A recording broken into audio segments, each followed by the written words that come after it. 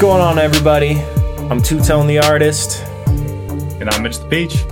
Welcome back to the Hills Are Silent podcast, where we chop it up into little pieces about the games of yesterday, today, and tomorrow. Let's go ahead and dive in. All right, man. Hope you've been doing good. I see you got a new background. You want to if you're listening, you can't see it, but Mitch is in a new area. You want to explain to everybody why that is? Yeah, my landlord of my previous place contacted me probably on February 1st and said I needed to be out by the end of the month because they were selling my apartments. So I had no choice but to move. So here I am. I am in a new spot, only 15 minutes away from where I previously lived, so still here in the wonderful city of Chicago. But it's a new place. The office is still great, so I still got a good spot to podcast with you. I'm excited. Excellent, man.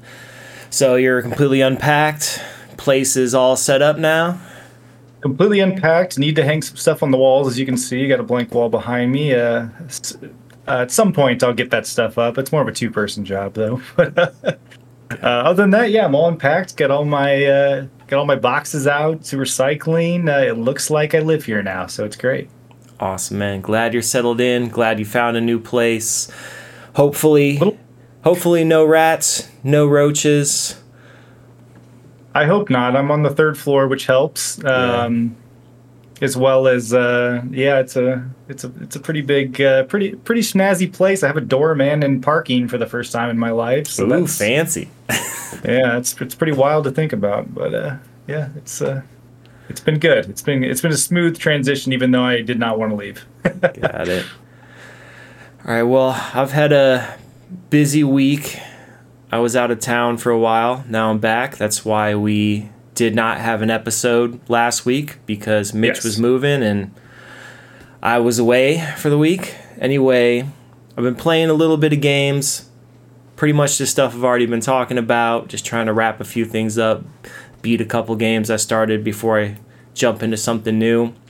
But what about you? Anything new that you've been playing lately? Yeah, sometimes life gets in the way, and I've been playing a lot of the same stuff too. Still playing a lot of Hogwarts Legacy, but I did have a chance to co-host on my friend's podcast. Shout out to my friends over at Here's a Guy podcast. But my guy that I brought forward in the podcast was Phil Fish, and Phil Fish developed a game named Fez. And Fez was released in 2012 on the Xbox Live Arcade as a timed exclusive. It's an indie puzzle platform game that's developed by Polytron Corporation, which is Phil Fish's company. It was a timed exclusive for Xbox Live Arcade, which I think we've talked about maybe in the past, though. But Xbox Live Arcade was a really almost the driver of the indie developers when they first were coming out and whatnot. They did a really good job of giving indie developers a place or a platform to highlight their games, and Fez being one of them. So Fez's development cycle, it was like a 5-year development cycle, and there's a lot of controversy around that. And I wanted to talk with you because I think 5 years now in a development cycle is very normal. I mean, there's so many delays in today's age. Like, I think 5 years isn't that crazy to think about as far as developing, especially with him. He's developing this game. I think he only had one other guy who helped him with it. But I thought it was interesting. They, looking it up, they actually compared it to the rocky development process of Duke Nukem Forever. That was actually in an article that I was reading. And I didn't play Duke Nukem Forever, but you did. And so was there a rocky release with that? Okay, that is not a good comparison. All right. Okay. So Fez just took a long time to make, it sounds like, which 5 years, is a long time. But Duke Nukem Forever, that was in development hell for over a decade. And there's a whole long history behind that game. but I think that's a kind of outlandish comparison. There was a little drama surrounding the release. There was some legal battle between him and the guy who was helping him create the game, that he thought this guy was trying to sabotage the release of the game in general. So there was a bit of drama behind it that I actually do talk about a little in the Here's a Guy podcast. But other than that, yeah, I think 5 years really isn't that long of a development cycle. I think you talk about Duke Nukem, that's way longer.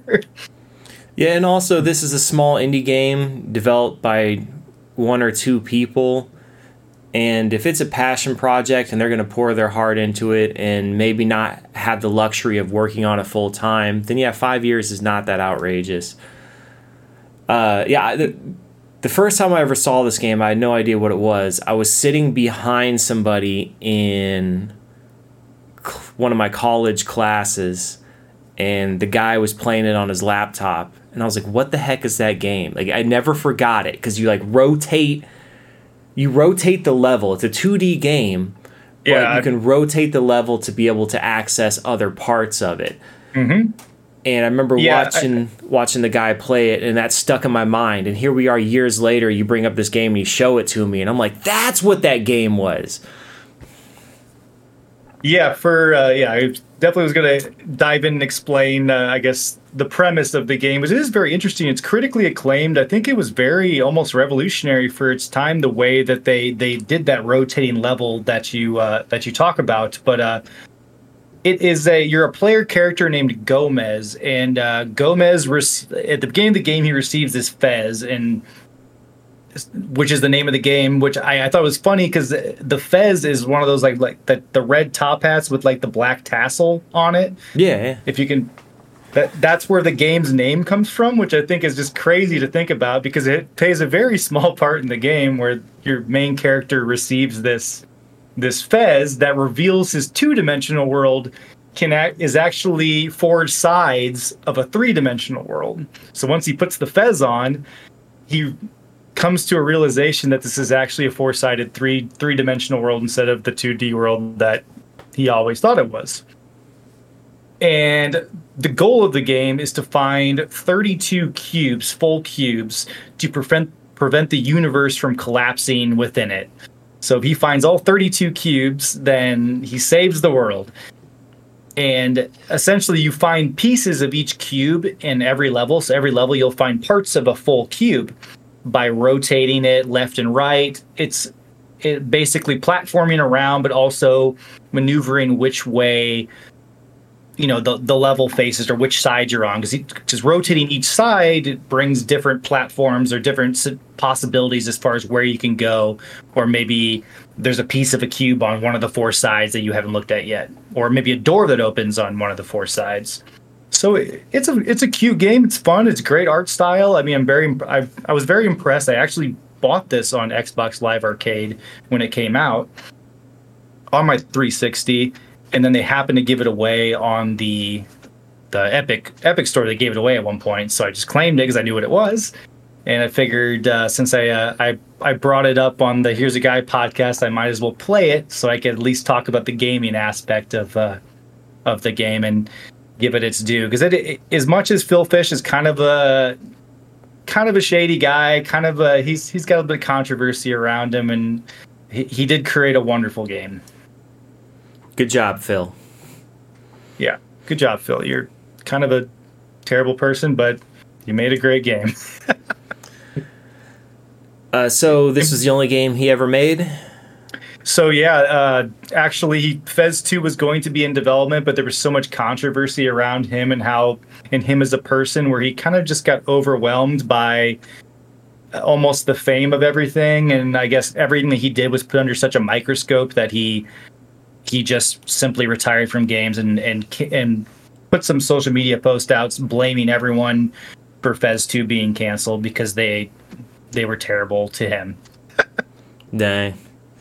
Which, I mean, yeah, the gaming industry is a cutthroat world, and especially for an indie developer doing it on your own. I mean, you don't have the backup of a large company, company supporting you. So, I mean, I get it in a sense, but yeah, we'll never see a Fez 2.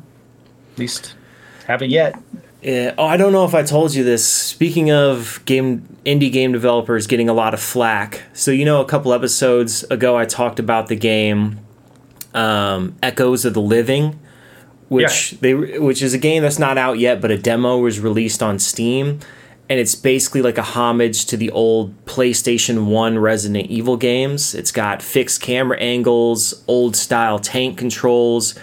It plays exactly like a Resident Evil game on PlayStation 1. Mm-hmm. And those developers got a lot of hate in the Steam discussion forums. And I think a large part of it is due to people not knowing what they were trying to do. So if you've got newer gamers that have never played the old Resident Evil games and they hop in this game, to them it's just going to look like this game has terrible controls, or it's just...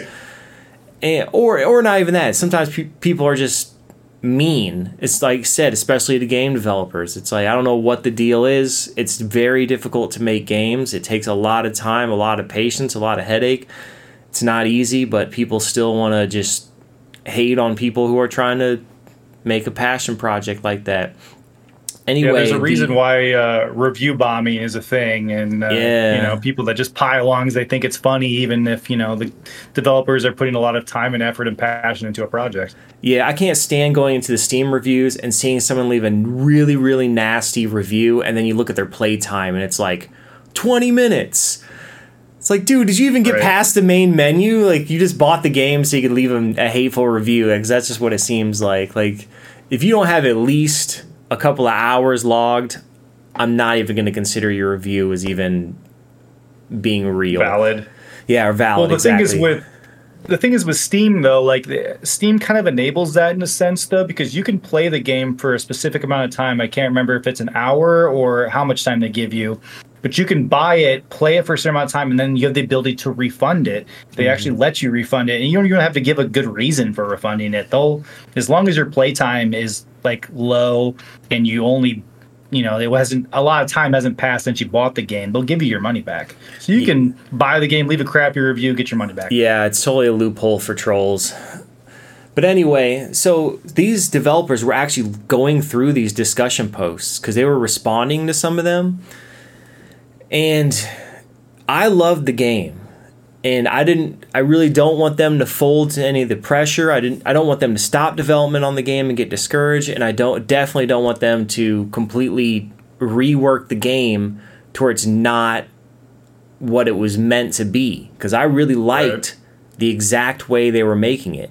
I was like, I am your niche audience. I'm the exact person this game is made for. Like, screw all these other people. They are not your audience for this game. Like, so I left a message in the discussion post saying just that. I said positive. The title was positive feedback for the developers.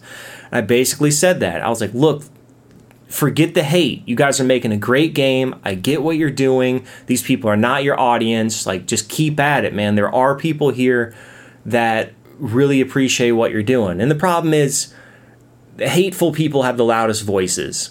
So they may not realize how many people are really excited about this game. Anyway, I log into my email later on that week, and apparently Steam gives out like badges for just like positivity or something. So I got this cool little Steam badge, just like positive community badge or something. And the developers responded to me, and they were like, "Thank you so much." They said it's really hard dealing with some of the hate, and it's very discouraging, but we really appreciate that you chimed in and left this comment.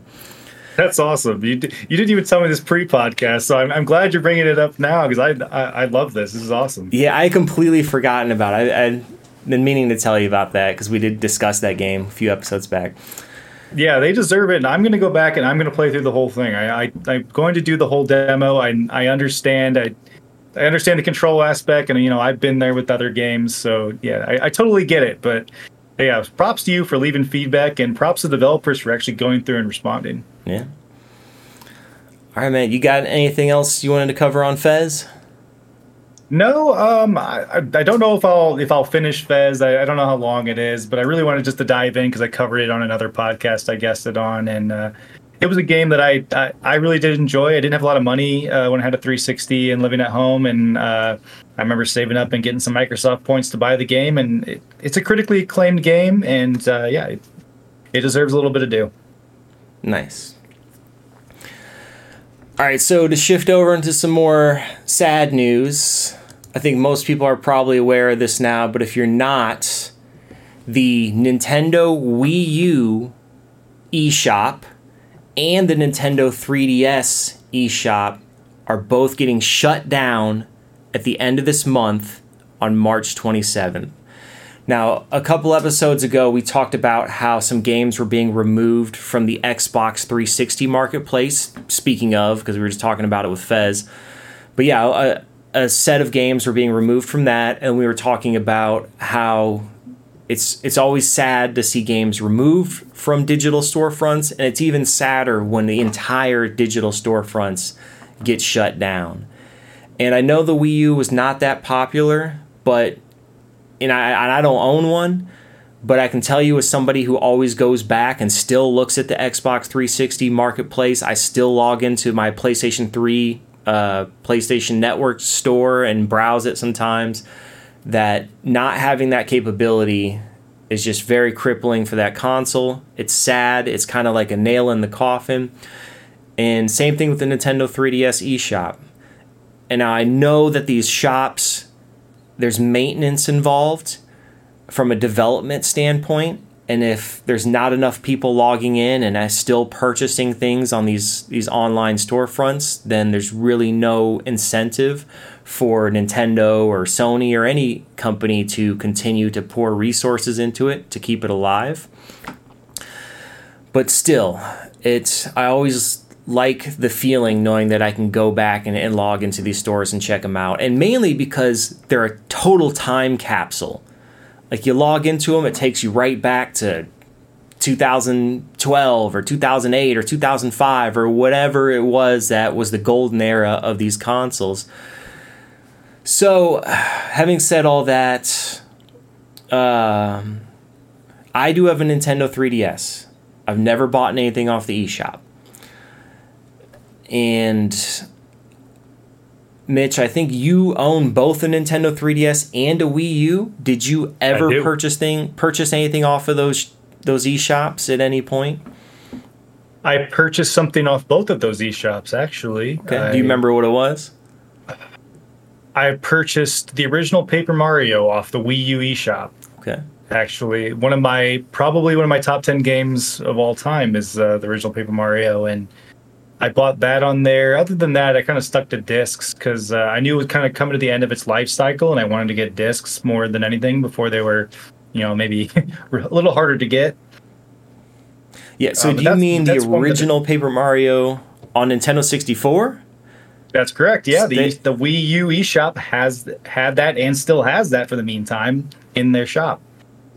See, and that's what's so sad, because when these platforms get really mature, typically they have just a massive library of great offerings, especially with Nintendo.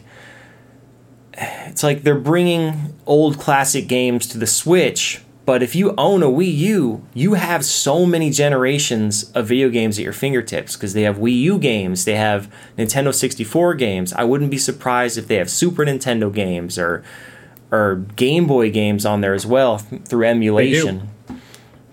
You could actually own a lot of games that you cannot get currently on any other platform unless you buy it on the original platform, such as like Zelda Phantom Hourglass, which is a 3DS game, but you can also own it on your Wii U. There's some other older ones like Minish Cap, which Minish Cap was a Game Boy Advance game, Legend of Zelda Minish Cap. But you could also own that on the Wii U eShop. There's a lot of old from Game Boy, Game Boy Advance, Wii, the original Wii, as well as obviously Wii U games. And I think that's all. I don't know if there were any other. There weren't GameCube. GameCube's always been a tough case. I never usually see GameCube get ported over very often. But still, a lot of options on that Wii U shop to own. Because currently with the Switch, you can play a lot. original 64 games. You can play Game Boy Advance, regular Game Boy, but it's all through the paywall of their online service that you pay monthly for, you pay yearly for.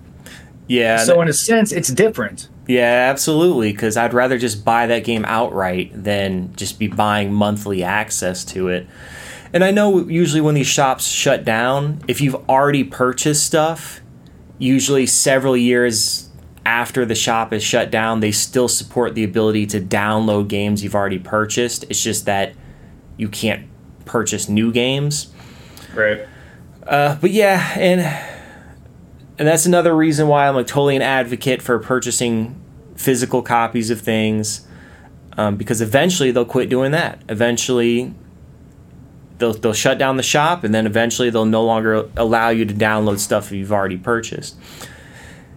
And there's definitely games that are digital only and exclusive to these shops. So once these get shut down, you'll just really won't have the means to get those games anymore. Yeah, just gonna be sad to see these go. Always meant to pick up a Wii U, never did. I missed a really good opportunity to get one. I was in a half-price books once, checking out the used video game section, and they were selling a really good condition Wii U for I think like $80. And wow. This was a couple years ago, and that was the best price I had ever seen on a Wii U.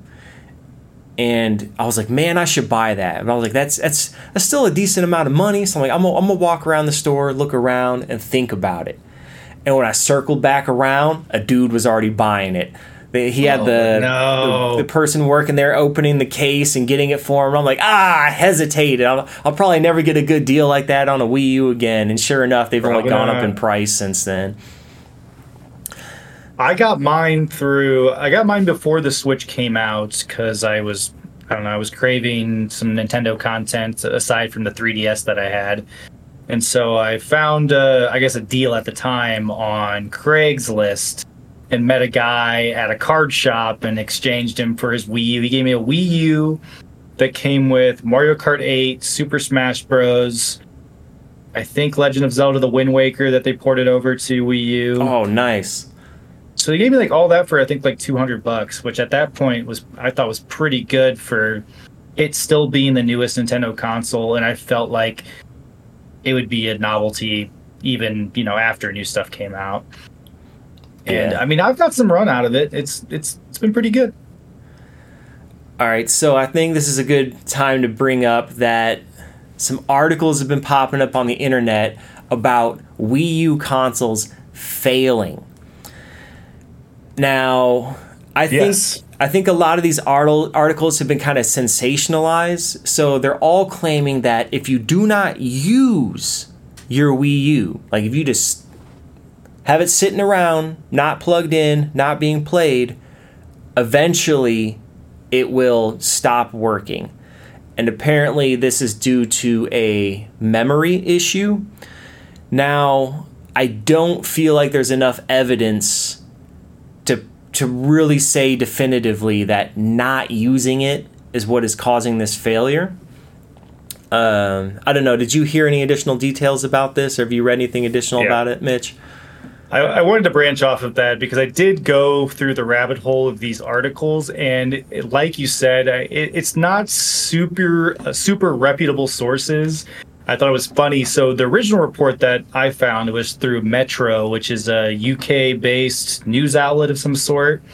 But they reference another report from Xbuter, which is a very small video game website. And they reference a NeoGAF forum post. So this went like through 3 separate outlets and then ended up in a random forum on NeoGAF, where somebody is saying, if you don't boot it up every once in a while, it's near impossible to repair. I did look at the NeoGAF forum post to see exactly what he was saying about it. He did provide quite a bit of details and some research that he did independently. Essentially, he said that the console was not used for several years. The console wasn't hacked, but even hacked consoles do have that issue. there was a memory error on the gamepad, and I will say the gamepad is a bit finicky. It has its own screen on it, so I will believe that I did have one gamepad crap out on me before during my time with the Wii U. Oh, really? So I did. So it stopped connecting to the Wii U, which is a problem because sometimes when you go into specific settings with your Wii U, it forces you to use the tablet controller. So if you don't have that tablet controller, you can't even get the full function of the Wii U. So I do know that's a thing. I did get another controller, and that one hadn't had any issues. But other than that, somebody said trying to factory reset if you do run into this sort of issue will brick the console indefinitely. Other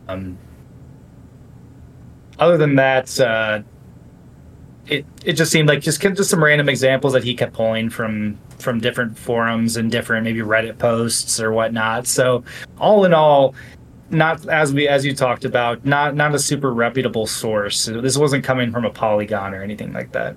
Yeah. So you have a Wii U. I do. When was the last time you used your Wii U? So it was before I lived in my last apartment. I lived in the last apartment for 2 years. Okay. So it's probably between 2 and 3 years since I've turned it on. All right. So you yourself have a Nintendo Wii U that's been sitting for up to 3 years, yes, not turned on. In the box. All right. So we wanted to test this. So you decided that, all right, man, I'll bust out my Wii U that hasn't been turned on in 3 years, see if it works. So I haven't talked to you about this since. What happened? Nope. So it does work, and it works flawlessly, really. I plugged it up, I turned it on, and booted up without issue. And I wanted to check out the store though. Then because that was what's shutting down, and I wanted to check out what was in it in case maybe I'll buy something and download it before it gets shut down. I needed to do a console update in order to access the shop, so I was a little nervous about that, but I went ahead and did the update for it. Update went through without issue. It only took a couple minutes. Booted right back up, got into the shop and checked out everything the shop had, and that is everything I remember, because like the Wii U shop is a great shop. It has so much good stuff in it, and I was thinking of buying some of those Zelda games like the Minish Cap or Phantom Hourglass to have on my Wii U, and I still might do that actually. But I will say it works, and we have one more thing that I wanted to do a little quiz with you on. I wanted to boot up a game as well, which I did boot up a game and was playing it for about 30 minutes. And I'm going to not give you any hints, but you're not going to get it. But I'm going to I want you to give me one guess on what I was playing. It's very random. One guess. All right. Then I'll start giving you hints. Okay, yeah. You said one guess and then you'll start giving me hints? All right. Yeah. Zombie U. No, that's a good guess, though. That's actually a pretty popular game on the Wii U. Right. So it is a exclusive Wii U game that is a Mario game, actually. Man, having never owned a Wii U, and a lot of those games I know were ported over to Switch, so sometimes it's hard to remember what was what. So has it been ported over to Switch? Can I get that hint? It has not been ported over to Switch. Okay, But there was a sequel to it on Switch. Is it Mario Maker? No, that was. I guess that'd be good, because I don't think the original Mario Maker was ported over.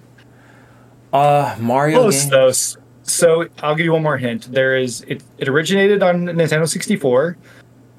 It had a Gamecube version. It had a Nintendo Wii version. It had a Wii U version, and it had a Switch version. Holy crap. I don't know. I talked about it a little bit earlier. I'm about to say, is it one of the Paper Marios? Yes, it is one of the Paper Marios. Okay. It is Paper Mario Color Splash. Okay.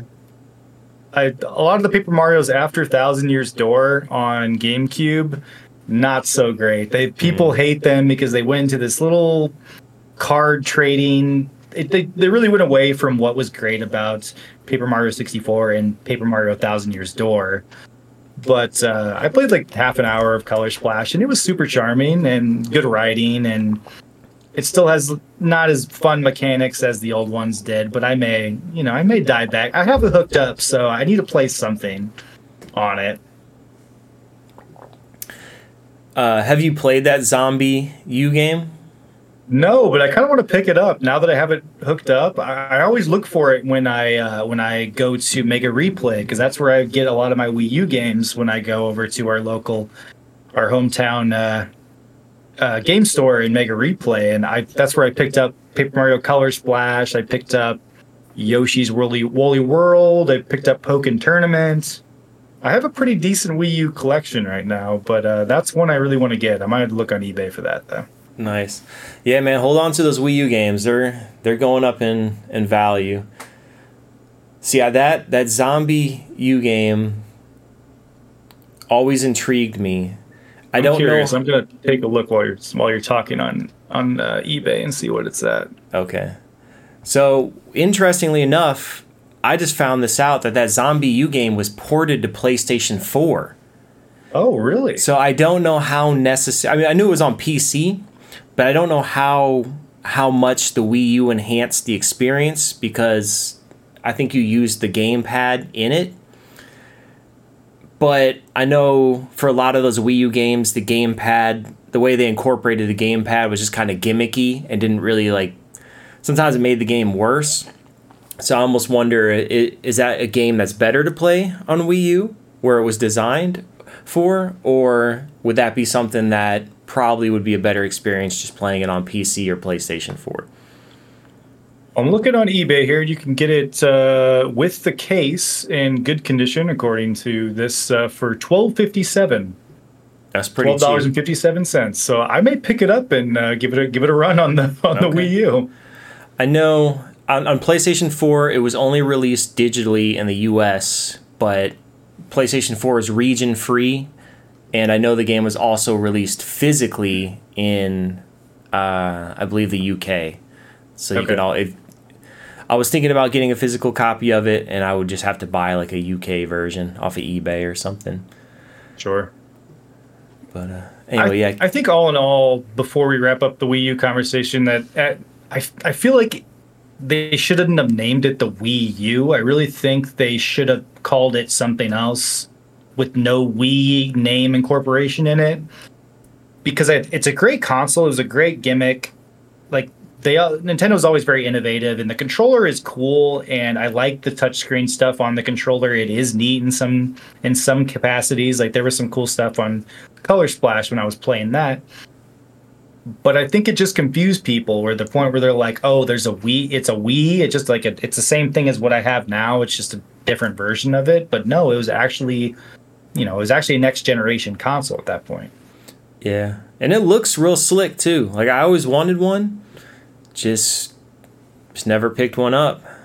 And I think that we wouldn't have a Switch today if it weren't for the Wii U, because it kind of was like it's very similar, because it's gamepad with a screen. They probably were at Nintendo, it's like design lab, looking at it, and somebody just had that eureka moment, like, why don't we just get rid of the main console and just this part be the console? Or I don't know. Yeah. It just seems like it's like Switch version 1.0, and then the Switch was just the great ideas that stemmed from this, even though the Wii U didn't do very well. Because for some games, there even is an option where you can just play on your gamepad, and they give you the option to instead of going from your TV, you can just play on your gamepad and then switch the channel. Oh yeah, it totally is the original Switch then. Yep. All right, that's cool. I didn't know that. So yeah, Wii U, man, one of these days I'll pick one up. Hopefully I can get that once in a lifetime deal again where it's $80 or maybe even cheaper.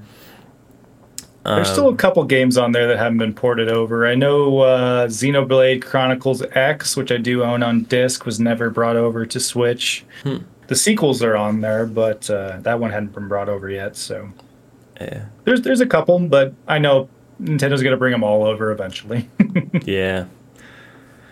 All right, so speaking of failing consoles, and failing Nintendo consoles, so I got a GameCube a couple of years back. I think I've told this story on the podcast before, but I've had multiple GameCubes throughout my life. Back when the GameCube was actually a new console, I bought it to play through the Resident Evil remake. Once I beat that, I sold the GameCube. Then they came out with Resident Evil 0. And I'm like, crap, all right, got to buy it again so I can beat this. That's what I did. Then I sold that afterwards. But you had a GameCube. I came over to your house plenty of times, played your GameCube library. A lot of great games. I still, that I have memories with. And then even when I owned it briefly while playing the Resident Evil games, I had rented other games. I think you would lent me some games too. So I definitely had experience with the GameCube library. But I've always meant to, especially when I really got into retro video game collecting, I always meant to pick up a GameCube again. And which I did a couple years ago. Found a good deal on one, and I was looking for a specific model because there is a later revision they made on the GameCube where I believe they removed a port on the back of the GameCube console. And there are third-party accessories that you can plug into that port, so you have to get the specific model that has that port. And those accessories allow you to get HDMI out of the GameCube and basically get the best resolution you're going to be able to get straight out of the GameCube without really modding it or just using emulation or something to up the resolution of games. All right. So yeah, I found that specific model. I bought it, and then I wanted to mod it. So for those who aren't real up to speed on modding consoles, there's typically two ways you can mod a console.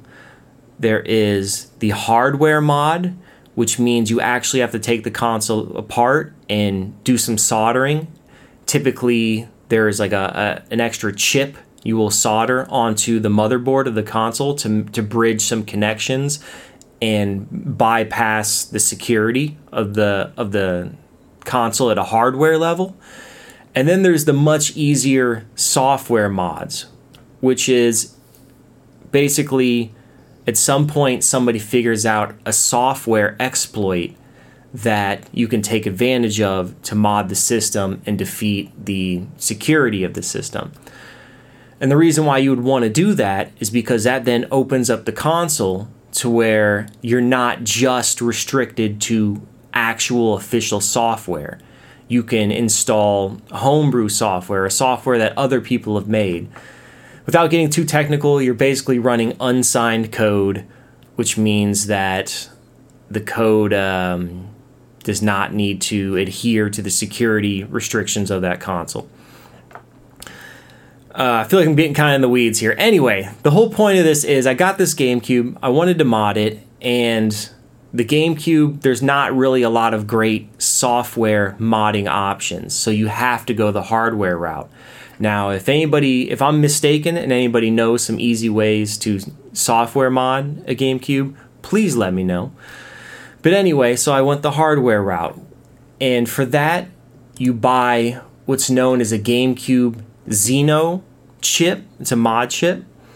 And you can get these real cheap. The one I have on screen right now, it's selling for $25, but I'm pretty sure when I bought mine, I paid like less than $10 for it. Anyway, you open up the console and you solder this chip onto the motherboard. And this will allow you to bypass the security. You can run unsigned code, all kinds of software. You can play backups of games just on burnt CDs instead of the actual official CDs. Now, this mod chip is so tiny, and I'm not very good at soldering. So I ended up botching this mod job. So I soldered it on incorrectly. Was like, oh crap. I got frustrated. Tried to remove it and remove the solder and remove the chip. I was not patient enough. I ended up ripping the chip off and also taking off a huge chunk of the motherboard with it. So I'm sitting there like, oh man, I know I just ruined this console. Like there's a whole chunk missing out of the motherboard now that just broke off.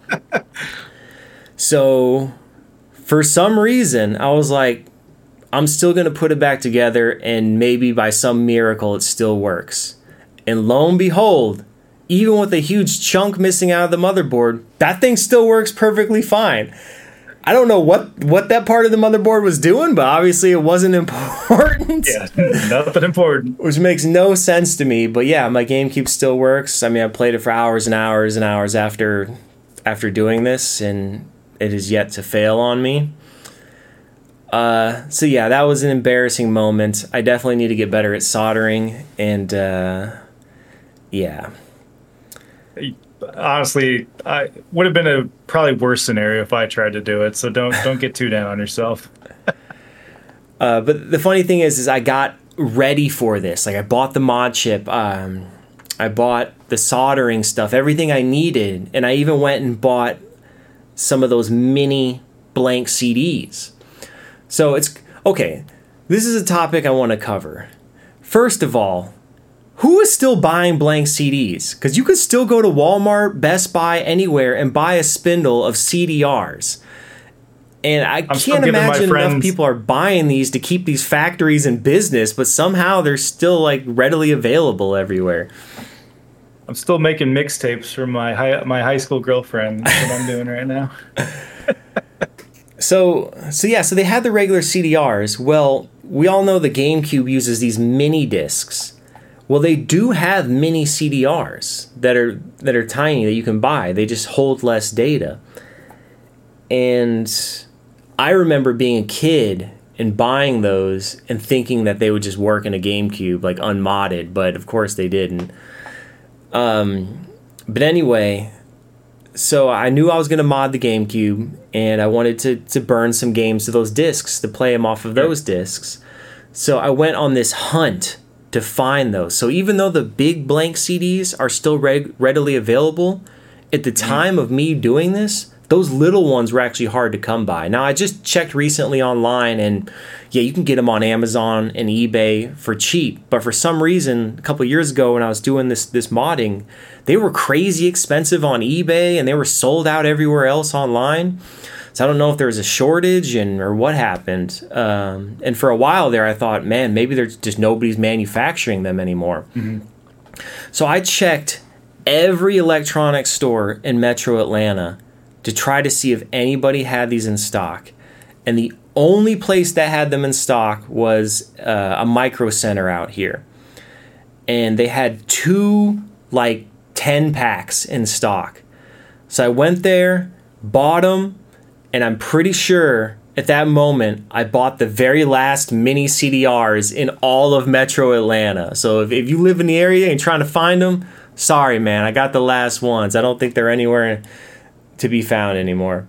You'll sell them, but for a premium. Yeah. These aren't coming cheap.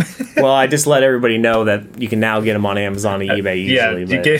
But at the time, I was like, ooh, man. These are hard to come by.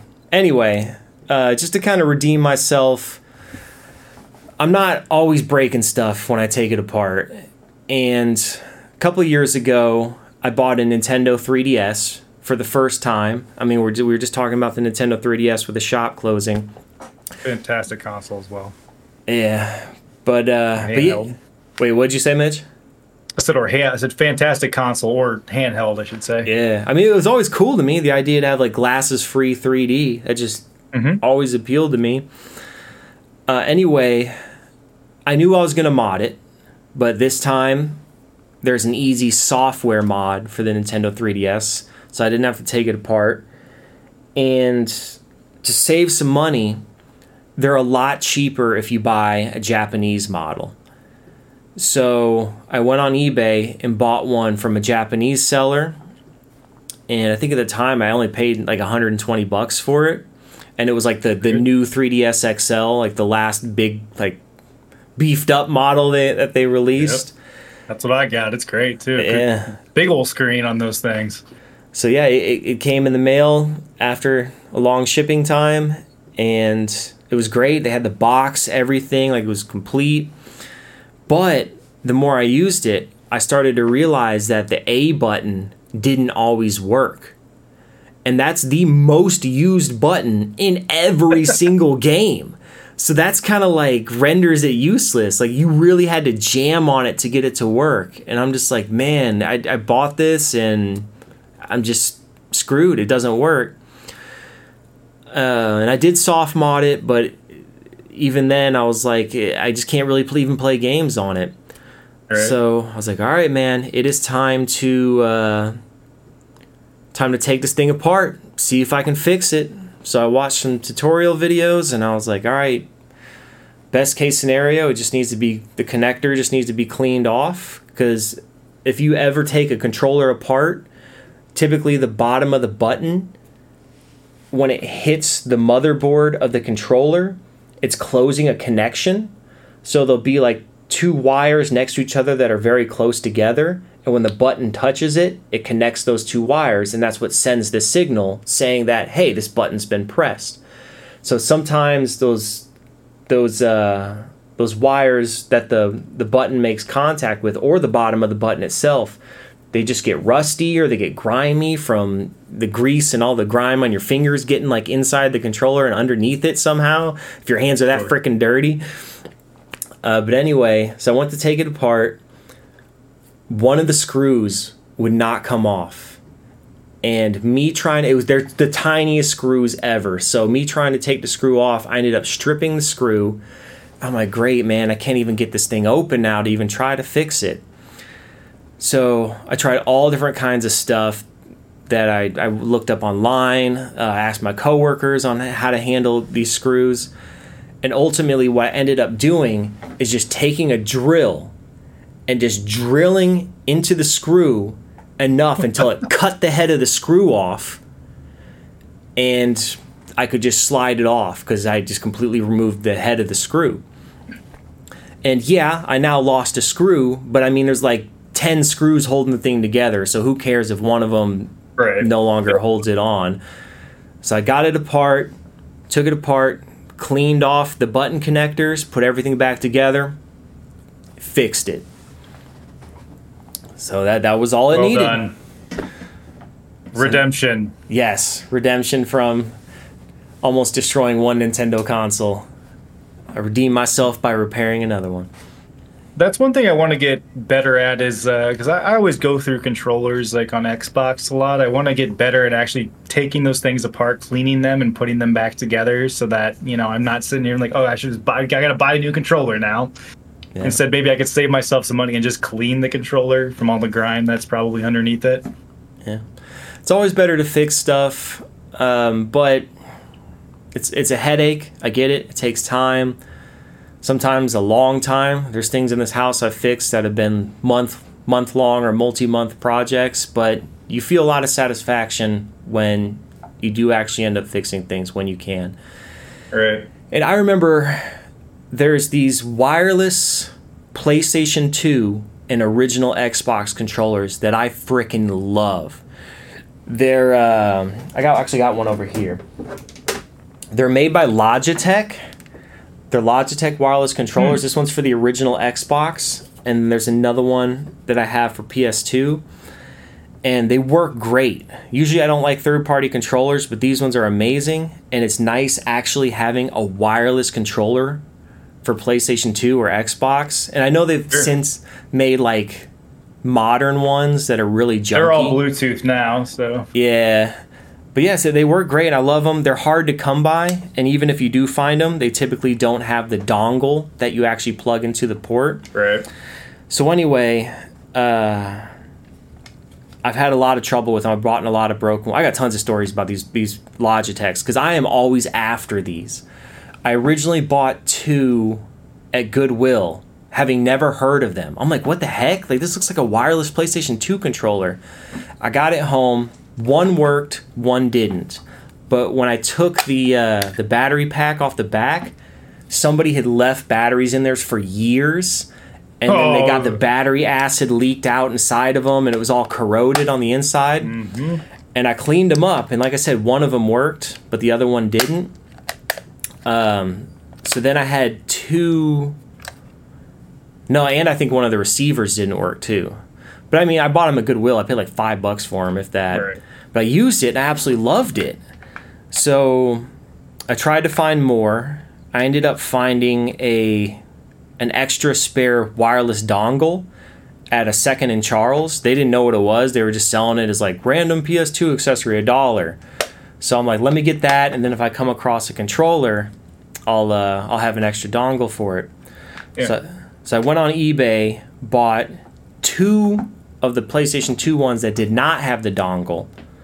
They were as is, never been tested, but I figured if I bought 2, one might work, and then I have that extra wireless receiver. Well, the package showed up at my house, ripped open, and the controllers were gone. So I don't know if somebody stole them from the post office, or they just the package got ripped open just from being tussled around at the post office. So that was a bummer. I did end up finding no. I went to Gulf Shores once and found the Xbox one. It was an all white, like EA Sports branded one. That's awesome. At a used game shop in Gulf Shores. And it literally said works great on the price tag. So I'm like, all right. So I bring it up to the counter to buy it, and the guy's like, hey, if anything doesn't work, you can always return it. I'm like, yeah, man, I don't live here though. So I'm gonna get home in Atlanta, try it on my Xbox. I won't have an opportunity to return it. But I was pretty confident because, like I said, the price sticker literally somebody had written on it, works great. So I took their word for it. Got it home. Sure enough, it did not work great. The D-pad didn't work. A couple of the face buttons didn't work. I took it apart, did the same thing I did with the Nintendo 3DS, cleaned it. It fixed some of the buttons, but not all of them. I think one of the buttons still didn't work. So I was like, dang it. But anyway, I held on. I scrapped it for parts. I held on to the wireless dongle because that still worked. And then I kept some of the other interchangeable parts. And then I ended up buying another one off eBay, an all-black one, that was missing the battery pack on the back. So as you see, I have the white one from that broken controller on the back. So here. You got plenty of those from the broken ones. Yeah. Anyway, these things are hard to come by. They're typically kind of expensive, but in my opinion, they're like the best PlayStation 2 and original Xbox controllers. Before we wrap up, I do want to go back to the modding aspect, because I've not modded much in my life except for one thing I've done modding wise on, and it made me think of it when you're talking about the 3DS. But I modded my original Wii. I software modded my original Wii. Okay, nice. And the only reason it's kind of a funny way to software mod it. You had to have a copy of Zelda Twilight Princess, and you had to use Zelda Twilight Princess and get to a certain point in the game. And once you get to that point, I can't remember exactly how it was, but you do a certain move within the game, and I guess like something corresponds to something in the memory card, and then you bring your memory card and put it into your computer or your SD card. You go from SD card from the Wii to the computer, and you plug it in, and then you load up what they called the Homebrew channel, which the Homebrew channel was, what you could download your software on. And all I wanted to do on it, I didn't do anything else, but I play a lot of Animal Crossing. I've been playing it all my life. But with the Wii version of Animal Crossing, I could mod it so that I could just own every item in the game and put it all in my town. Oh, nice. So you could like create it on the computer too. Like there was like a little like program where like you could like create your town on the computer and then load it back into your Wii, and it would show up in the Wii. Whoa. And it was pretty cool, but it was also the first Animal Crossing with online capability where people could come to your town. So I would have random people could come to your town. So I would have every item, and I would just have people come and sell, and like they would like buy stuff from me. I have my own little store from everything that I modded into the game. So it was kind of fun. That is awesome. Yeah, I remember that from a long. I was in, I think, high school maybe doing that. Me and one of my buddies, Nate, we both did it, and yeah, it was kind of cool having people come and be like, "Can I get that? Like, how much is that going to cost?" And I'm like, "Whatever, man. I can go put another one in a second if I need to." That is cool. Yeah, I mean, I figured you could mod the Wii, but I didn't know that you could do stuff like that where you could actually change a game like that and unlock stuff. Yeah, it was wild. I'm sure there's probably way more I could have done with it, but for some reason, that's all I really wanted to do. Yeah. Nice, man. Do you still have that Wii? I don't have that Wii, actually. I think my dad, you know how my dad is, he just sees something that's still around the house. We're going to give it away at the next yard sale. I'm like, oh my God. That's what happened to all my Pokemon cards I told him never to get rid of, all my Yu-Gi-Oh cards, you know, like. Yeah. He didn't care. He just gave it away for $2, you know. Oh, man. All right, well, yeah, we can wrap it up there. This is a very Nintendo-y episode today. All right, man. Thanks, everybody, for tuning in. Thanks again if you made it all the way to the end of the episode. You can find all our episodes on Spotify, Apple Podcasts, and YouTube.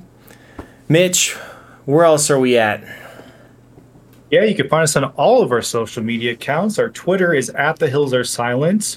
Our Instagram is Instagram /HillsAreSilent. Our TikTok is @TheHillsAreSilent Podcast. And then, as Mike said, our YouTube is @TheHillsAreSilent. If you have any questions or comments, I know Mike was saying if you know how to software mod a Gamecube, let me know. A Gamecube, slide into our inbox at hillsarsilent@gmail.com. We'll catch you in the next episode.